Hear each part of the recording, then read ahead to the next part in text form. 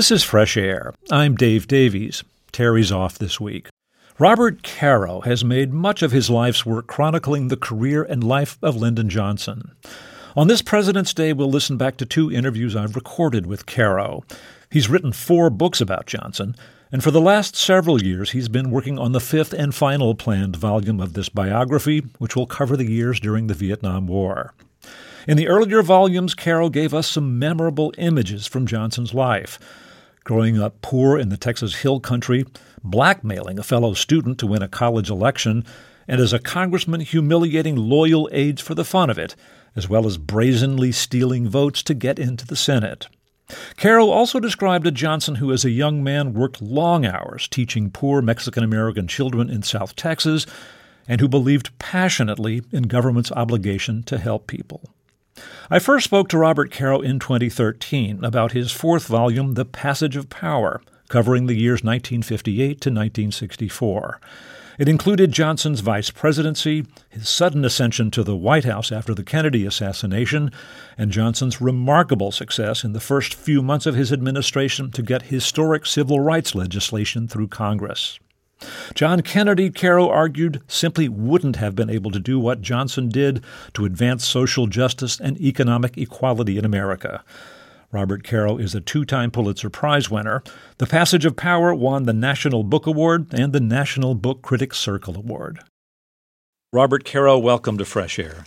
In 1960, Lyndon Johnson was the majority leader of the U.S. Senate, one of the most powerful men in the country, and in your 3rd volume you write about how he had mastered the legislative process. He sought his party's presidential nomination in 1960, lost it to John Kennedy. What was his relationship with Jack Kennedy and the Kennedy group, the Kennedy clan, after that campaign?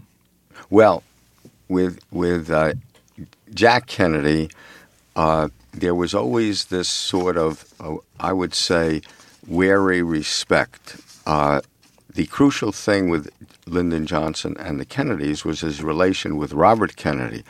And there was a real hatred there. As a writer, Dave, you hate to use certain words because they sound too loaded, and one of them is hate. But hate isn't too strong a word to describe the relationship between Lyndon Johnson and Robert Kennedy. So when Johnson is Jack Kennedy's vice president, which is a powerless position, Robert Kennedy makes sure that he doesn't have any power and that, in fact, he systematically sets out to humiliate Johnson and does during the 3 years of his vice presidency. Yeah, in the book, there are some great descriptions of some of his early encounters with Robert Kennedy when Kennedy was a Senate staffer. This relationship was poisoned from the beginning. Lyndon Johnson, thought seriously about whether he should accept the vice presidential nomination. Back then, the vice presidency, I think, lacked some of the visibility it does today. It was considered a dead end.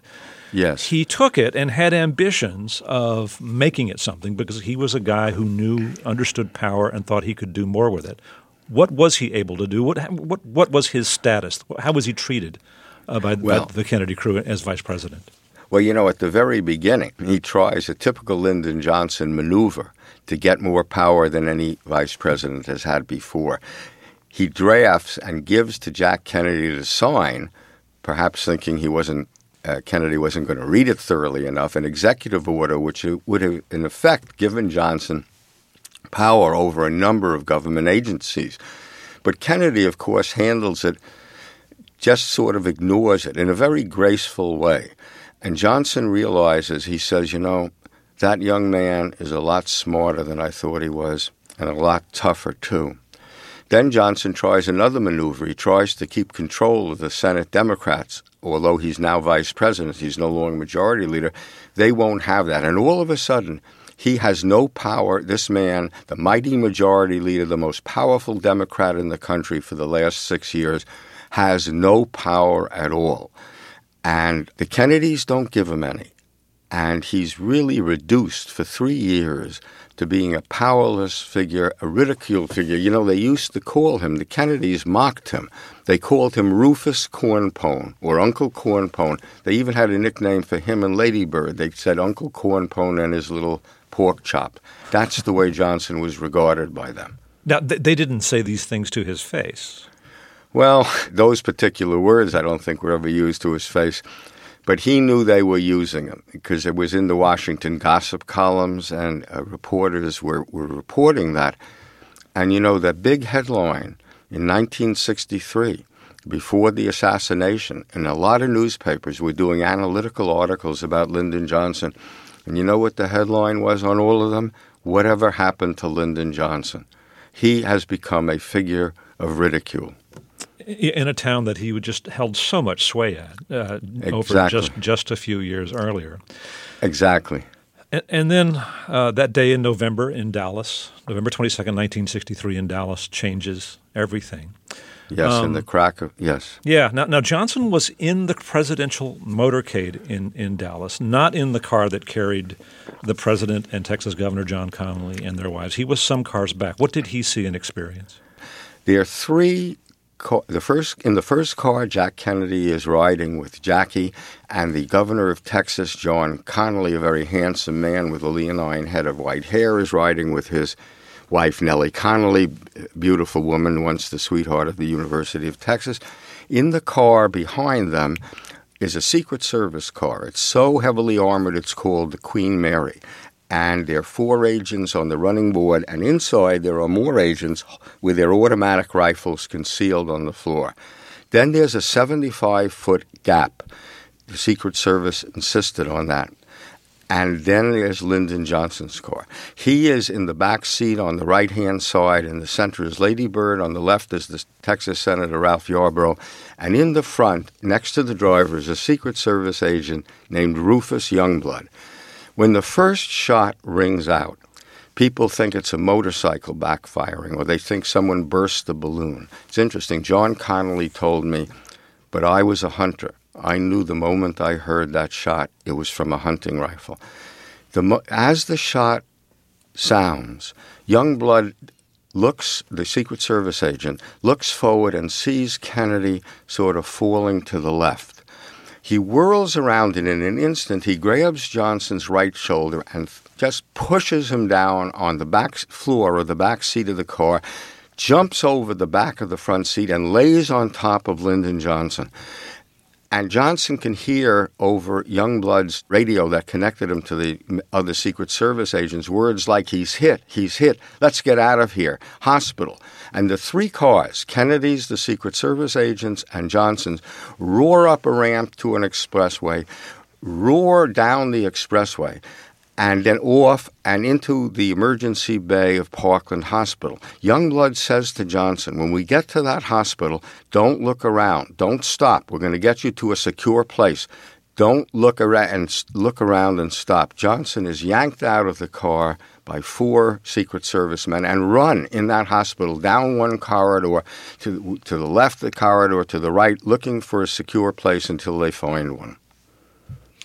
And then he soon learns that Kennedy is dead and that he is at that moment president. And, one of the fascinating parts of the story is that at that moment, when he goes to Texas to accompany the president on this visit to his home state, almost at the instant of the assassination, you tell us, there were events taking place in Washington and New York which threatened Lyndon Johnson's very career. Let's just focus on those for a second.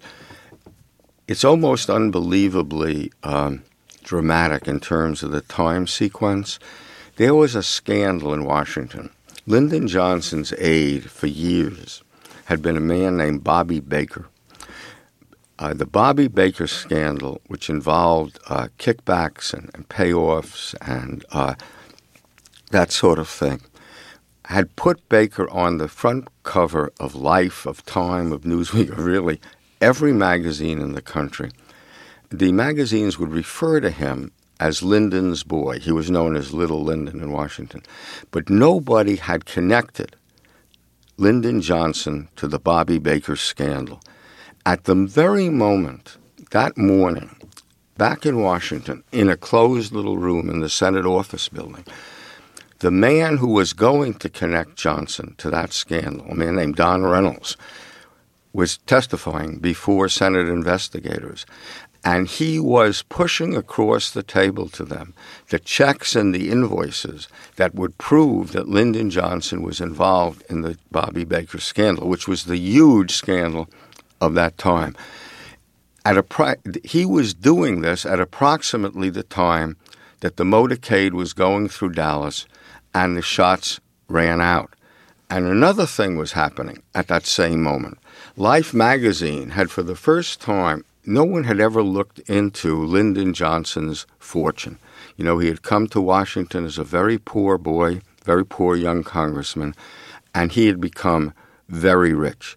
Life magazine was planning to run a story on that fortune. They were going to call it something like Lyndon's Money that very next week.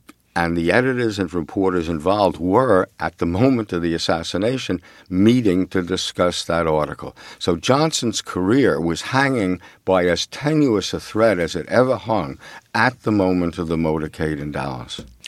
All right. So going back to Dallas, he's at Parkland Hospital. Yes. He learns that the president is dead. And well, he doesn't learn for about 45 minutes, Dave. The Secret Service agents finally find a secure room. It's in what they call the Parkland Hospital Minor Medicine section. They it's a room divided into 3 cubicles by hanging white sheets, like you see in hospitals, muslin curtains. They put Johnson in the back room against a wall, and they draw the blinds over the windows. Right in front of Johnson is Rufus Youngblood, the Secret Service agent. In the middle cubicle, there are 2 Secret Service agents. And at the door, Youngblood stations another one with the instructions, don't let any human being past you unless you personally know his face. Johnson stands there. They bring in a chair for Lady Bird, and Lady Bird sits down next to Lyndon against that wall. They bring in a chair for Johnson, but he does not sit down. He stands there, and it's really, we don't know really the time, 40 or 45 minutes. He keeps asking, about Kennedy. Has Youngblood send someone out to ask how Kennedy is? The only word that comes back, Dave, is that the doctors are still working on the president.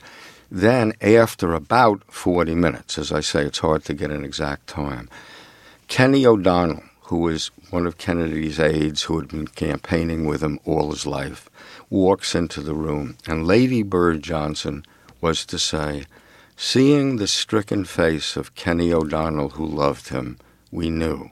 And a moment later, another Kennedy aide runs into the room, runs over to Johnson, and addresses him as Mr. President. That's the first time anyone's called him that, or that he really knows that he's president. So in Dallas in 1963, Johnson is suddenly the president, and there are many decisions that have to quickly be made, logistical decisions about does he go back with Jackie on Air Force One, where and under what circumstances is the swearing in, a whole lot of things. But as you walk us through these events, you say that many, many people notice that it seems to be a different Lyndon Johnson. How? Yes, I'm glad you picked out that point. Johnson, during the vice presidency, had been so humiliated that he had a hangdog look. His shoulders slumped. He had lost a lot of weight. He was downcast. People always said about Lyndon Johnson, he was always, if he had a cold, you would think he had pneumonia. He always complained about every little thing. But they said, and Lady Bird said it, if there's a tough time, Lyndon is a good man to have on your side. And as he's standing there in this little cubicle for about 40 minutes, wondering what fate has in store for him, they see a transformation in Johnson back to the old Lyndon Johnson who ran the Senate as no one has ever run it before. Lady Bird said his face turned into a graven bronze image, and the Secret Service men come running in after he's told that Kennedy's dead. And they say to him, we have to get you back to Washington. The White House is where we can keep you secure. Remember, Dave, no one knows if it's a conspiracy or not. Not only the president was shot, but the governor of Texas was shot. And we're only 13 months away from the Cuban Missile Crisis, where we almost had we're on the verge of a nuclear confrontation with Russia. No one knows if it's a conspiracy, and they're after Johnson. So they say, we got to get you back to the plane, and the plane has to take off immediately for Washington. Johnson immediately is decisive. No, he says, I'm not leaving this hospital without Mrs. Kennedy. They say, well, she won't leave without her husband's body. Johnson says, then we'll go to Air Force One, but we'll wait there for her to arrive with the body. And that's what happens. And on the plane, he has to start. It's very interesting.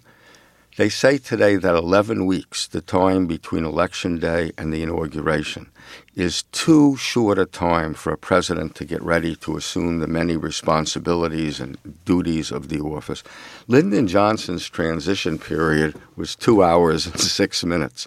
He takes the oath of office on Air Force One, and 2 hours and 6 minutes later, the length of the flight, he has to get off and be president of the United States. And you see him on the plane taking charge of the country, doing the steps that are necessary to keep it calm and assure it that although the president has been murdered, government is under control. Right. I mean, there are so many decisions of logistics, there are decisions of substance, and decisions of symbolism. And it was clear one thing that he needed to do was to associate himself with the fallen president. He wanted Jackie in that photo where he's taking the oath. Yes. He returns to office, and it was unthinkable, I suppose, to move into the White House and the Oval Office at that moment, which was full of President Kennedy's personal effects. He goes to the Executive Office building where he had long worked. Yes. But he gets very busy, and it's fascinating. Even in those few days over which the funeral occurs and the assassination of Lee Harvey Oswald, by Jack Ruby occurs, Johnson is busy. Now, when does he begin thinking about his legislative agenda? Well, Kennedy had two vitally important bills which were in Congress at the time of his death. One was the Civil Rights Bill.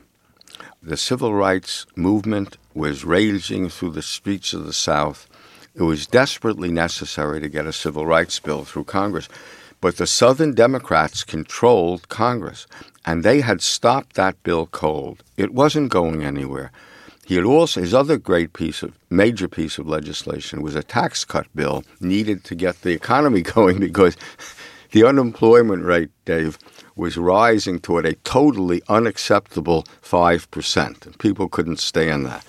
But Congress had stopped both these bills.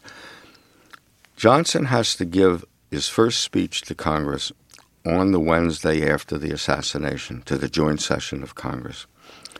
The night before the speech, he's not in the White House yet. He's still in his home in Spring Valley.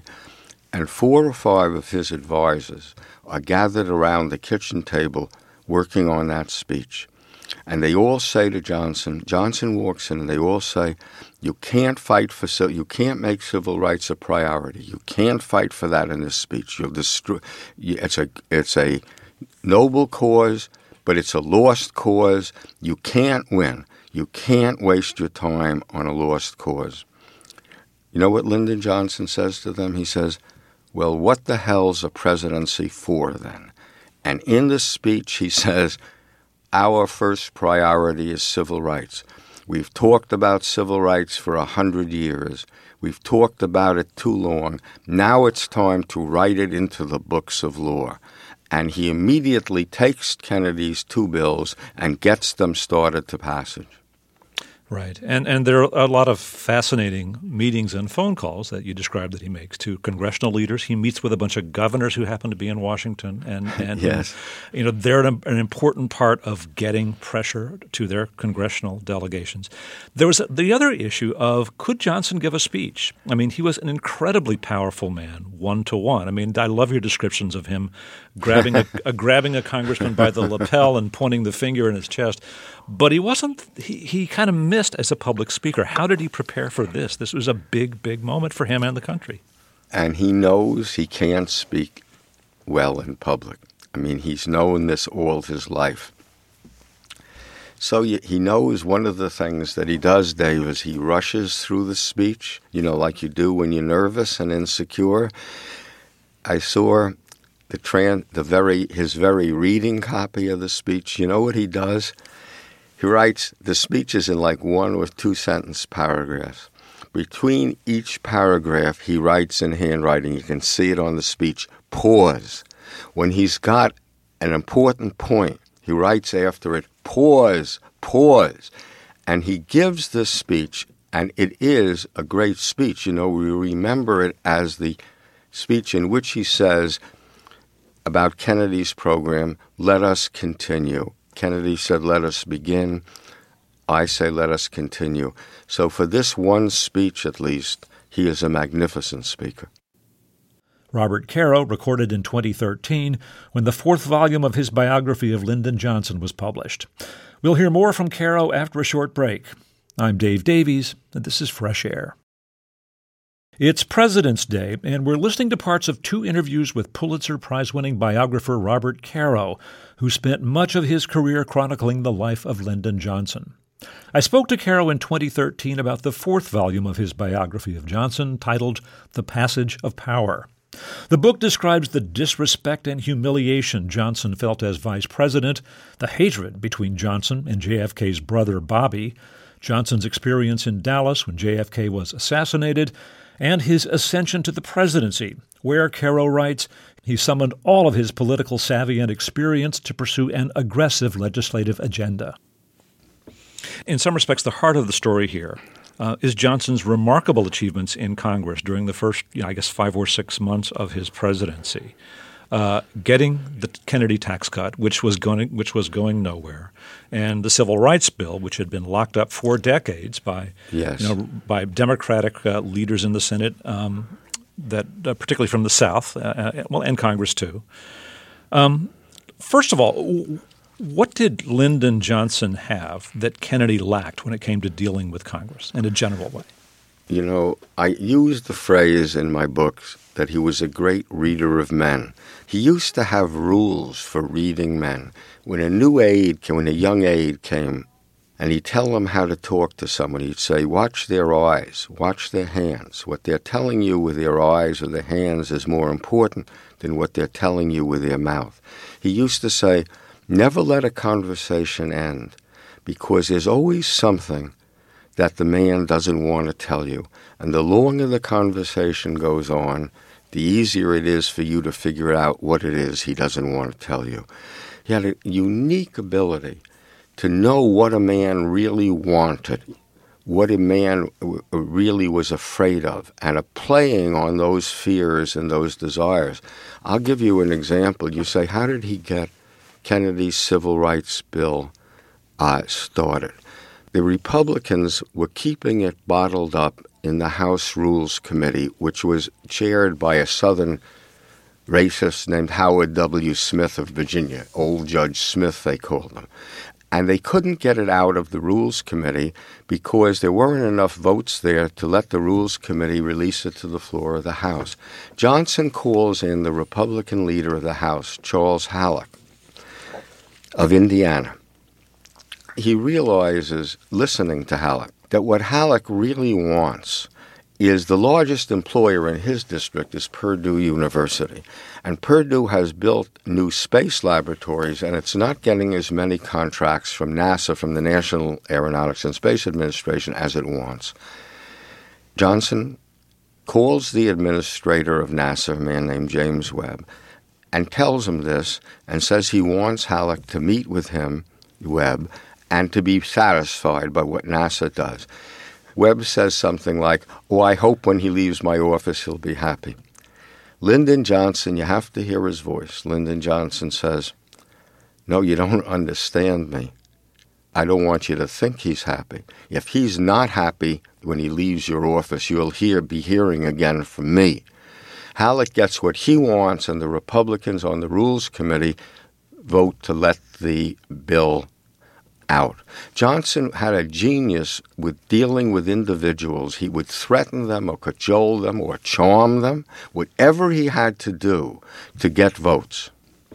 And I guess we have to note for people that haven't read the rest of the story that when Johnson was, a very, very powerful leader in the United States Senate, he cooperated with Southerners in delaying and defeating a number of civil rights bills. But when he had the presidency, he moved on it. What I didn't say was people didn't believe it because for 20 years before he became president, when he was in Congress and in the South, he not only voted against every civil rights bill, he was not just a vote against civil rights, he was one of the key Southern strategists who devised the strategy to defeat these civil rights bills for 20 years. Right. And so when, as a new president, he starts moving on civil rights, I'm curious how the civil rights leaders of the day, I mean, Martin Luther King and others, regarded Johnson. Did they work together? Those are terrific questions. They come in suspicious. Johnson always wanted to meet with people one-on-one. They said about Johnson, a friend of his said, one-on-one, he's the greatest salesman who ever lived. So a group of civil rights leaders, Martin Luther King, Roy Wilkins, James Farmer, want to meet with him. One of his secretaries says, should I schedule them as a group? He says to her, no, one at a time. And each one has the same reaction.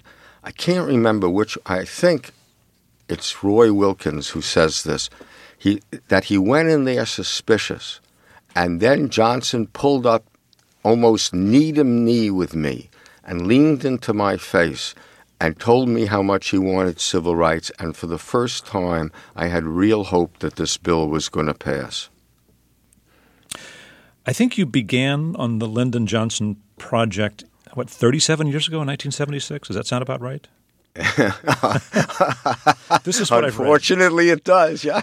This is what I've read. And as I read this volume, I mean, there are so many cases where you cite interviews with the players, most of whom I'm sure are no longer with us. And it struck me that you must have, back in the 70s and 80s, conducted, dozens, I guess hundreds of lengthy interviews at which you talked to people who knew Johnson about the whole story, beginning to end.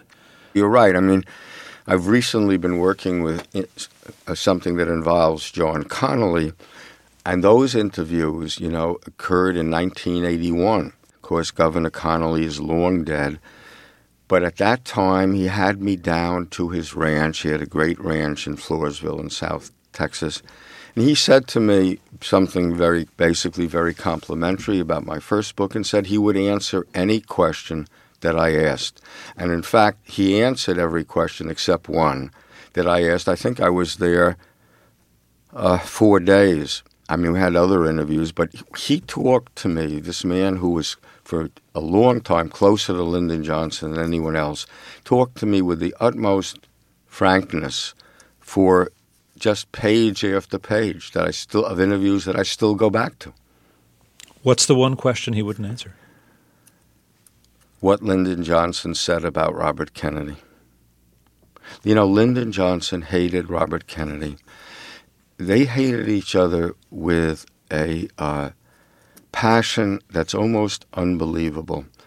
The first time that they met was in 1953. Lyndon Johnson was the powerful Democratic leader of the Senate, this great power. Robert Kennedy has just gone to work. He's a young junior staffer on the McCarthy Committee. Joe McCarthy, the senator from Wisconsin. Senator Joe McCarthy of Wisconsin. Senator McCarthy, every morning in the Senate cafeteria, had there was a big round table right near the cashier's desk, and he took that table with 4 or 5 of his staffers every morning. Lyndon Johnson walks in one morning with 2 of his staffers, George Reedy and Horace Busby. McCarthy jumps up, as all senators did, and his staff jumps up, deferential to Johnson. Great job yesterday, Mr. Leader. Don't know how you did it, Mr. Leader. Just miraculous, Mr. Leader. Anything I can do for you, Mr. Leader. Johnson walks around the table shaking their hands. One person at that table doesn't stand up. He's this young staffer, Robert Kennedy. Well, Johnson knows what to do about that. There was never a personal encounter that he wasn't going to win. He sort of stands in front of Kennedy with his right hand sort of half extended so that Kennedy either has to stand up and shake it or really be deliberately, ostentatiously rude. He has to stand up and take it. I asked Reedy and Busby, What was the reason? And they gave a number of reasons. Johnson had once insulted Kennedy's father, had several times insulted Kennedy's father, Joe Kennedy. But they said it was more than that. And Reedy said to me, I was Johnson's press secretary, George Reedy, he said to me, Bob, did you ever see two strange dogs come into a room and all of a sudden they growl and the hair rises on the back of their necks? That's the way Robert Kennedy and Lyndon Johnson was. For their entire lives, they were two men who couldn't stand to look at each other. You write in this volume that you're really writing not just about Lyndon Johnson, but about the acquisition and use of power in the middle of the 20th century. As you say, these books are not just about Robert Moses or Lyndon Johnson. They're not. I never had the slightest interest in writing a book just to tell the story of a life of a great man. What I'm interested in is using those lives to show how political power works, not the textbook variety, the textbook things we learn in high school and college, but how power really works, the raw, naked reality of political power. The more that we know about how political power really works, the better, theoretically at least, our votes should be, and the better our democracy should be. The one thing I think I've learned is that you don't really know how power is being used until years later when papers and documents are open and people are more willing to talk in interviews. Then you go back and you see what was really happening. So I'm really, I follow things in Washington today, but I wonder what I don't know. Now in this last volume, I'm writing about Vietnam. It's going to be much darker than the other volumes. But so much of the thing, now we have the minutes, or not minutes because he wouldn't allow minutes to be taken, but the notes of the meetings on which the Vietnam decisions were made. We can see the cable traffic going back and forth between Washington and Saigon.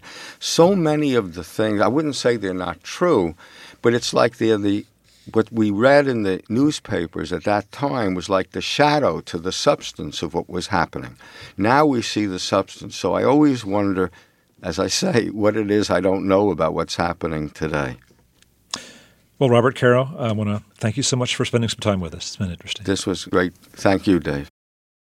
Robert Caro recorded in 2013 when the fourth volume of his biography of Johnson, titled The Passage of Power, was published.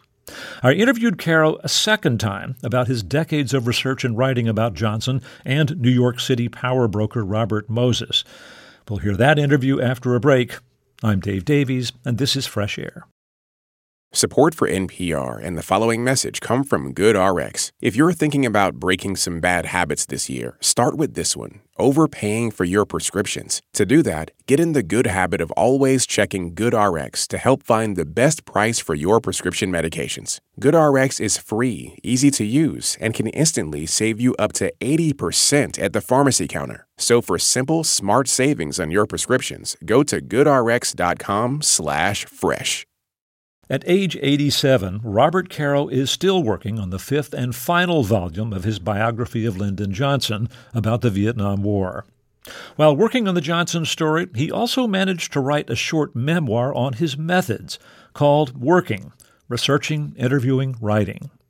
I spoke to Caro about it in 2019. He described moving to the Texas Hill Country where Johnson grew up and living there for 3 years to get to know friends and associates of Johnson in his early years. Give me a sense of what you heard that was different by being there long enough to get acclimated and to have people get acclimated to you. You know, Lyndon Johnson had been portrayed in the 7 previous books as sort of a Horatio Alger hero of the Hill Country. This popular, charismatic guy that everybody loved, and he was this popular guy at college, and he became the congressman. I was realizing that I'd tell these people an anecdote, a story, one of these stories, and they'd say, well, something like, well, that's not quite what happened. But they were so laconic, they wouldn't tell me what had happened. And there was a turning point for me. The following thing happened. I had been interviewing his brother, Sam Houston Johnson. And Sam Houston Johnson, there was a lot of braggadocio and bravado and basically untruthfulness in what his stories. And I had gotten disgusted with interviewing him, and I decided I'm not going to use anything he told me, and I'm not going to spend any more time on this. So I'm working with other people, and all of a sudden I hear he's had this terrible operation for cancer, and he stopped drinking. And one day I'm walking around Johnson City, and there's Sam Houston coming towards me. And he's limping. One leg is shorter than the other. He's using a cane now. And I took him for a cup of coffee in the cafe there. And the guy sitting next to me all of a sudden was a quiet, introspective guy. I decided to try to interview him again. By this time I knew the key to Lyndon Johnson's youth was this childhood and his conflict with his father. So I thought of a way to make him remember exactly more accurately what had happened. I got the National Park Service to agree that I could take him into the Johnson boyhood home after the tourists were gone. We went in, and I sat him down at the table at the dining room table. It was a plank table. On one side, Lyndon's, at the top was his father, on the bottom his mother. His three sisters sat on one side, and Lyndon and Sam Houston Johnson sat on the other. And I said to him, now, Sam, and I remember, Dave, I didn't sit at the table. I didn't want anything in his sight that wouldn't remind of his boyhood. So I sat behind him, and I said, repeat those dinner time conversation with the father. He started yelling back and forth, Lyndon, you're a failure. You'll always be a failure. Well, what are you, Dad? You're a bus inspector. That's what you are. And he was shouting back and forth. And I thought he was now in the mood. I said, now, Sam Houston, I want you to tell me again all those wonderful anecdotes, those wonderful stories that you and everyone else told about your brother for all these years. Only just give me some more details. And there was a pause, and then Sam Houston said, I can't. And I said, why not? And he said, because they never happened.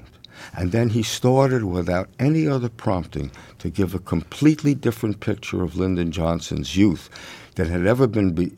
And this time, when I went back to the other people and said, he said, that's what happened, and they'd give me more details. And you learned that he wasn't an admired figure. He was a self-centered guy who a lot of people found a lot of people found ruthless and fearsome, actually. Untrustworthy. Yes. Manipulative, all of that, right? Yes. You make the point in this book that truth takes time. If you'd relied on the other books, if you hadn't moved there, you wouldn't have gotten to that layer of depth. You talk about interviewing people again and again and again, which I think most reporters don't. You do it once and then you move on. Give us an example of how persistence like that made a difference. Well, let's say you're trying you were never there with Lyndon Johnson. I was never there with Lyndon Johnson. I want to give a picture of what he was like in the Oval Office. What was he physically, what was happening? So his chief domestic advisor was a man named Joseph Califano. He has been immense help to me. He's been so patient and unstinting with his time. But he used to get so angry at me. I had a lot of interviews with him. I would say, so Joe, if I was standing there in the Oval Office with you, what would I see? And he said, what do you mean? First, he'd say something like, what do you mean, what do I see? I told you, he was sitting at the desk, he'd get up and walk around. So I'd say again, well, when he got up and walked around, what would you see? He said, I told you that already. He just walked up around. What do you expect me to say? I kept asking. He would get angry at me. And then he said, well, he'd go over to Lyndon Johnson was so interested in the news that he had 3 wire service tickers, the Associated Press, United Press, and INS, installed in the Oval Office on 3 tickers there. And he said, well, he was always, so Califano says, well, he'd always go over to those tickers like he couldn't wait to see. I said, no, if I saw him go over to the tickers, Joe, what would I see? Bob, I told you he went over to the tickers. What do you expect? He read the tickers. I said, Joe, what would I see? And then he suddenly said, you know what, Bob? I forgot it. Sometimes he would get so impatient to see what the reporters were writing that he'd bend over the ticker and take the paper in both hands as if he wanted to pull it out faster from the ticker.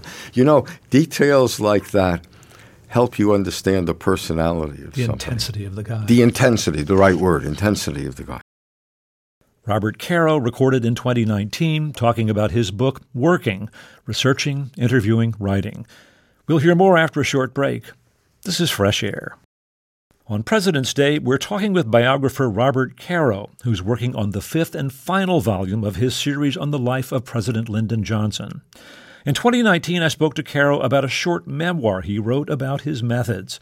It's called Working, Researching, Interviewing, Writing. You also write about interviewing Lyndon Johnson's wife, Lady Bird. Yes.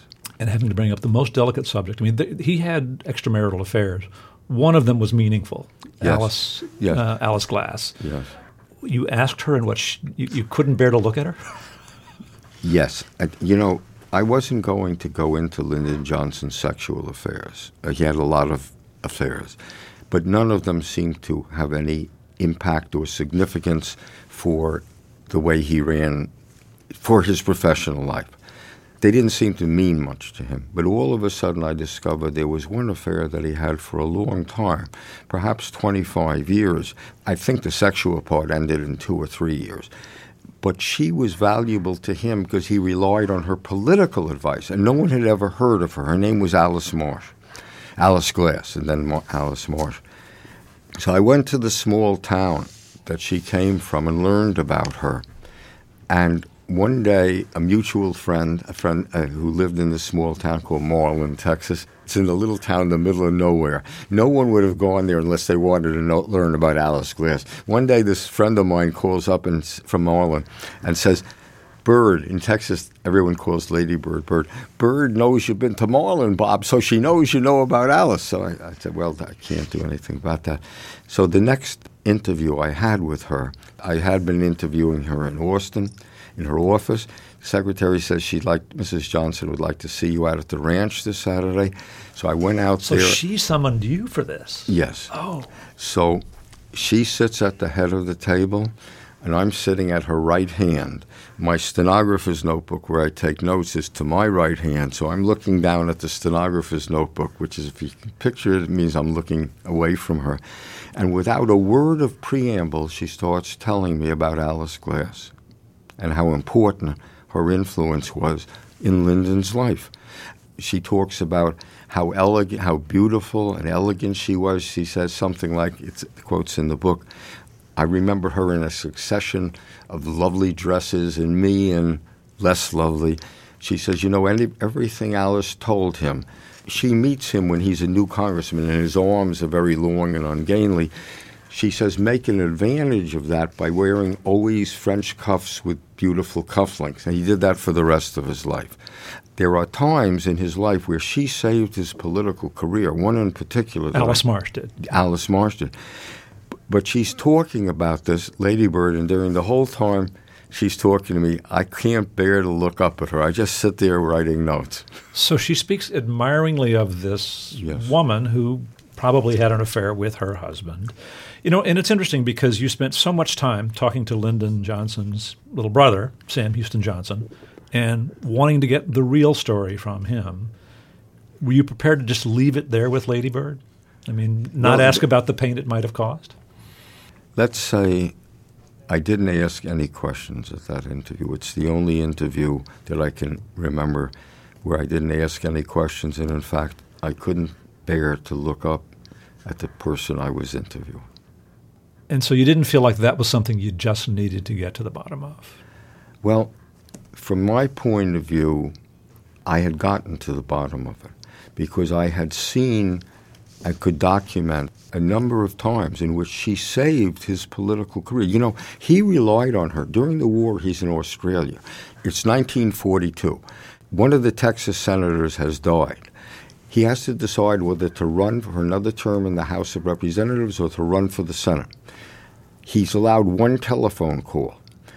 He doesn't call the White House. Franklin Roosevelt has told him, you can always call me. He calls. I didn't know this. I came across this telegram in the files where it signed Alice. I had no idea who Alice was. the telegram says Lyndon. Everyone else, which means the White House, I found out, everyone else thinks you should run for the Senate. I think you should run for the House again. He runs for the House again. At a number of points, turning points in his career, it's her advice that he relies on. I didn't really want to go into what you asked me about. I wasn't going to ask Lady Bird about the pain it caused. Did she appreciate the biographies that you wrote in the end? Or I understand she hated them. But I'm not sure her eyesight was too good. Maybe, I'm not sure. From various things she said, I was never quite sure that she actually wasn't relying on what staff people told her about them. You're working on the last piece of the Lyndon Johnson series. It's about the Vietnam War years. Yes. I won't ask you how far into it you are. It's going to take as long as it's going to take. You're 83. I know you get asked this a lot. Are you worried about finishing it?